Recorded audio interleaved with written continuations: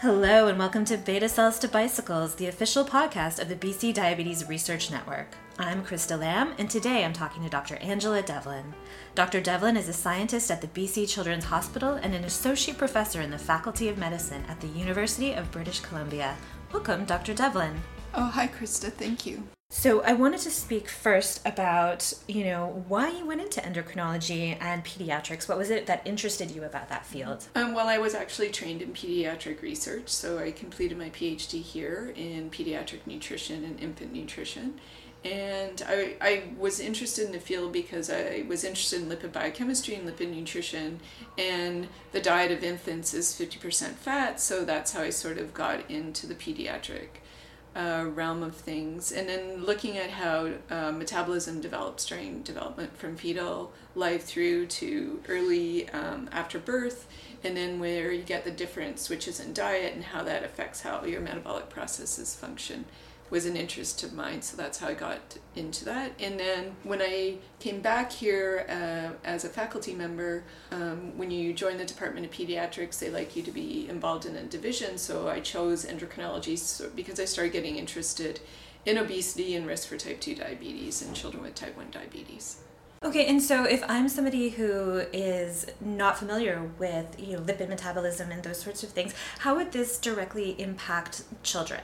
So can you explain just a little bit? Yeah, so what we're interested in is if we can sort of intervene early in life, and this actually goes through to mom's diet during pregnancy and even the father's diet during pregnancy. There's evidence now that matters too at the time of conception, that if we mitigate those potential for adverse complications later in life, that we can then refine our guidelines to tell people what to eat. So either the supplements women take during pregnancy, what components of their diet, or how we recommend diet for children.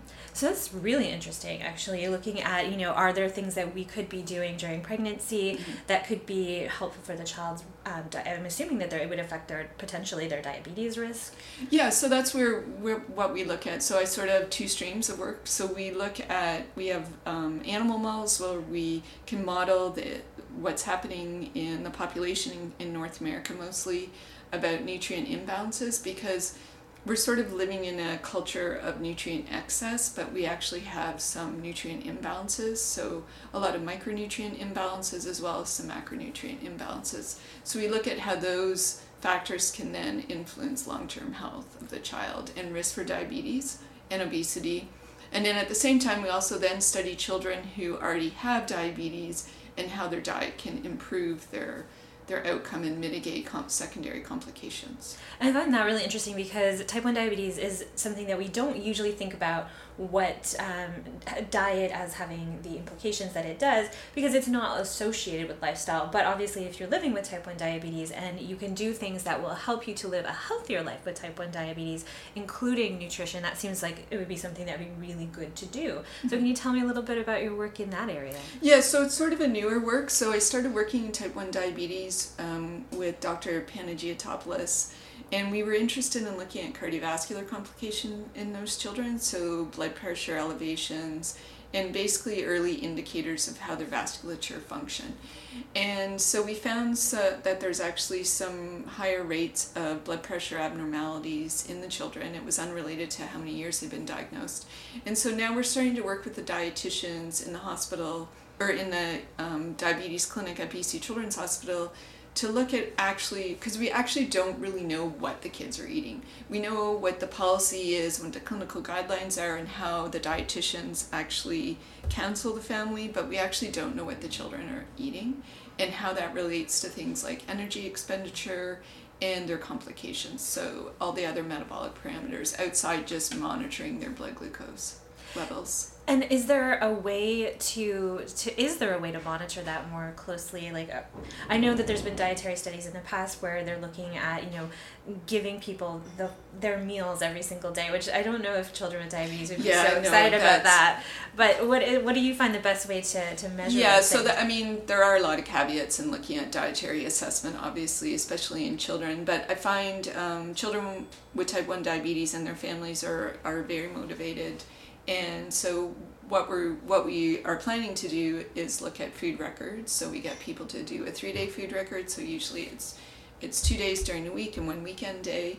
We do assessment then of macronutrient intakes. We can relate it to growth, because the biggest concern as well is that we want to maintain the macronutrient distribution for the children to optimize their growth, because they're growing. So it's different than adults, say with type 2 diabetes, where you can do really strict modifications of the diet or limit certain nutrients. There's less potential for adverse impact. Whereas in a child, you really have to be concerned about growth and development. And do you work with other researchers and clinicians who are looking at exercise as well as how it relates to diet? And I only ask because the first thing that I think about when I'm thinking about what I'm eating and what I'm consuming is, how much energy am I expending? Yeah, that's a really good question. We haven't looked at physical activity in the kids with type 1 diabetes, but we've done it in other children that are at risk for diabetes. So children with mental illness, some of the medications that they take places them at risk for diabetes, type 2 diabetes, and weight gain. So we've looked at those children, and we did not do any intervention trials with accelerometry or anything like this. So it was pretty just a surface overview of what their physical activity levels were like. And we had them fill out questionnaires, and we found that children that did meet physical activity guidelines set by the Canadian government, those that did meet those guidelines actually had better metabolic profiles, and it reduced their level of insulin resistance. So we've tried to implement that as part of the clinical care here, that they get sort of recommended to exercise. And when I say exercise, I mean just going outside and going for a walk. It doesn't mean marathon running. Yeah, I mean, it's very different, I think, when you're an 8-year-old, Right. what your form of exercise is. But it's really amazing if there is a way that, that can be incorporated into anyone's life. So Absolutely. That's a great Yeah, they thing. go hand in hand. Now we have new equipment at the Research Institute through the Diabetes Network and the CFI we received, so we can actually assess energy expenditure in children. which I think would be really, really helpful. And Mhm. you mentioned something earlier that I wanted to go back to just because I thought it was really interesting about working with, I'm assuming children and youth with mental health issues and their risk for developing type 2 diabetes because of the medications. And that's something that I don't think a lot of people are aware of. So that's a really kind of interesting thing to be working on. And what inspired that? I was working with Dr. Panagiotopoulos, and her group was the first in Canada to report on this phenomenon. Because she noticed it clinically together with the psychiatrist that children are having rapid weight gain and developing insulin resistance. And so she established the first clinic of its kind, I think, in the world to assess children that are on these antipsychotic medications and to make sure they do get screened for metabolic complications. So I started working with her, and we've published quite a bit on this, on the role of physical activity. We've also looked at their diet. It was assumed that those drugs cause people to increase the children's appetite, but we actually don't know that that's actually true. We did a small study and we didn't find that big of an increase in dietary energy intake, so now we think maybe the drugs affect resting energy expenditure. Which I think would be really interesting, especially if you're someone who's managing a mental illness. That's a really complicated thing on its own. And so then to add in another layer that's affecting, your self-esteem and your health and your overall risk of developing type 2 diabetes, I think it's really important that people understand that and that you're working on something that might be able to mitigate some of that. Yeah, so that's what we're trying to do. So if we can tease out the mechanisms, then we can optimize treatment. Yeah, which is fantastic. And so I know you also do a lot of work with diabetes and cardiovascular health. And I wanted to talk to you a little bit about that because I think they go hand in hand. And a lot of times people don't assume that they go hand in hand when you go outside of the diabetes research and in healthcare field. And so what interested you in working on those areas? Well, my training is actually in nutrition and vascular biology, so I've always been interested in vascular biology and sort of what early determinants during development can influence risk for cardiovascular disease later in life. And so diabetes is obviously one. Individuals with type 1 diabetes obviously have the number one cause of death is actually cardiovascular disease. And, findings from the DCCT trial and things like that show that early interventions matter and improve outcomes later in life. So we've been really interested in that. I think that studies from the United States, like the SEARCH Diabetes in Youth trial and stuff like that, have really highlighted that cardiovascular complications are present in children with type 1 diabetes. Originally, people, I think, assumed that they didn't develop till later on, after you've had the disease for 20 years. But now we're quite confident that there's evidence that the damage is happening early. And so we've got ongoing studies to look at that as well. Which, I mean, would be a really interesting thing to be monitoring, because when we look at sort of the, I'm thinking like the longevity trial that was looking at type 1 diabetes over the lifespan of people that have had it for more than 50 years, and why some of those people have not had complications and others have. Right. So being able to start looking at people from, the time of childhood to start to see if they're at risk would be really helpful, I think. Yeah, and so that's what we're doing. Again, I do that with Dr. Panagiotopoulos. We are looking at children and how the complications develop, and then our goal is to identify ways, because potentially some people, like you said, might be more susceptible than not for underlying other reasons or lifestyle reasons. So we're trying to identify those factors so that we can modify treatment plans. And I find it really interesting looking at your work, and I wonder what are some of the things that you have kind of come across that have been some of the misconceptions, because I find that especially with diabetes in childhood, there's so many things that people don't understand. And so with your work being in nutrition and health and these sorts of areas, I wondered if you've got anything that comes to mind. Well, I think there's a lot of misinformation on diet. I think you don't have to look very far to get that. And unfortunately, I think there's a lot of promotion of strict, weird diets with not a lot of scientific evidence to support them. So I think the biggest problem for families is actually where to get right nutrition information. And so that's the other thing that we want to do, is to be able to provide families with evidence-based nutrition facts and places for them to get the best information. Because if you go on the internet, I mean, there's a lot of bad nutrition, and it looks like it's legitimate, but it's actually not.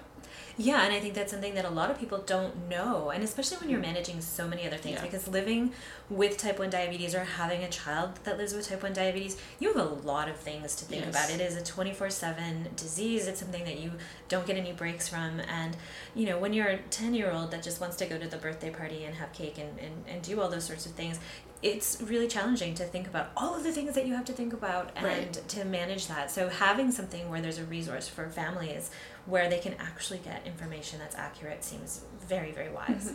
Yes. So that's our goal, and working with the dietitians at Children's are excellent, and a lot of my grad students are dietitians doing their PhDs and master's degrees. So yeah, we're really into the education aspect as well. And I think that's really great, because people often don't realize that a registered dietitian can provide you with so much information to help you, and that they're trained to do this type of work to make sure that you're getting that information that you need that is accurate. Right.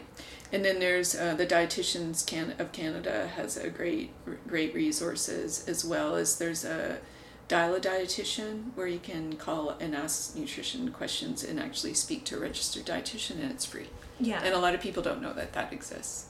And I mean, that's a really great resource too, so something that people can take away from that. And so one of the other things that I wanted to talk to you a little bit about is that you are part of the BC Diabetes Research Network, which is, a relatively new organization, and it's something that really looks at cross-collaboration. And so thinking about, dietitians and other healthcare providers and having this ability to work with basic scientists and clinician scientists and so many other people, how have you found that helpful in your work? Oh, it's been excellent, because I wasn't trained in diabetes. I was trained more in nutrition and cardiovascular disease, so working on where I work now in the Research Institute, and my appointment is in a clinical department, working with endocrinologists that treat the children with diabetes, and then with the islet cell biologists here has really enabled me to expand my work and ask different questions and combine it with the vascular biology. Like you said, it's been very powerful, and I think the network, as well as meeting people from different places, because UBC is such a really large school, and so we're here at Children's Hospital. We don't necessarily interact with people even on main campus or at the other faculty of medicine sites or the Okanagan or the North, and I think the network's really been enabling in that regard. Yeah, and I think it's really interesting that you mentioned that you didn't train in diabetes, and a lot of times the things that are related to diabetes aren't things that you would automatically assume were a diabetes-related thing. We talked about cardiovascular, nutrition, all of these things, but it's sort of a layered approach, which I think is really interesting. And so have you found that sort of ability to kind of crossover has been helpful in your career? Yeah, I think so, because I think also I always say, when you work with other people, it's better to have several minds working on a project than just one, and everyone has a different point of view depending on how you were trained and what you were trained in. So the way nutritional scientists design experiments is different than, say, someone who studies islet cell biology, but if you go together, you can really have impactful research. Yeah, I think that's one of the things that I'm most excited about now, because I see that there is a lot happening in terms of, making the patient more of a priority, but also getting every level of research together. So we're all having these discussions, and it's not something that, everybody's working in isolation. And so, the patient is at the center, and they're very much a part of things. And then you also have this. So are you doing a lot of patient-centered or patient-focused research? Yeah, I do probably 40% with that. So with the endocrinology clinic and Dr. Panagiotopoulos, I work with her on the patient-oriented research, and then we also do work with animal models, so basic science work related, asking nutrition questions related to risk for diabetes and then cardiovascular health. And then we do a little bit of work in nutrition and just healthy children as well. It's amazing to see it all coming together and how it's all coming together. And so thank you so much for talking to us today on the show. I really appreciate it. I've learned a lot. So you've been listening to Beta Cells to Bicycles, a podcast from the BC Diabetes Research Network. If you'd like more information on the network, you can visit diabetesbc.ca. And if you enjoyed today's episode, don't forget to subscribe so you can learn about even more of the research that's taking place here in British Columbia. Thanks for listening.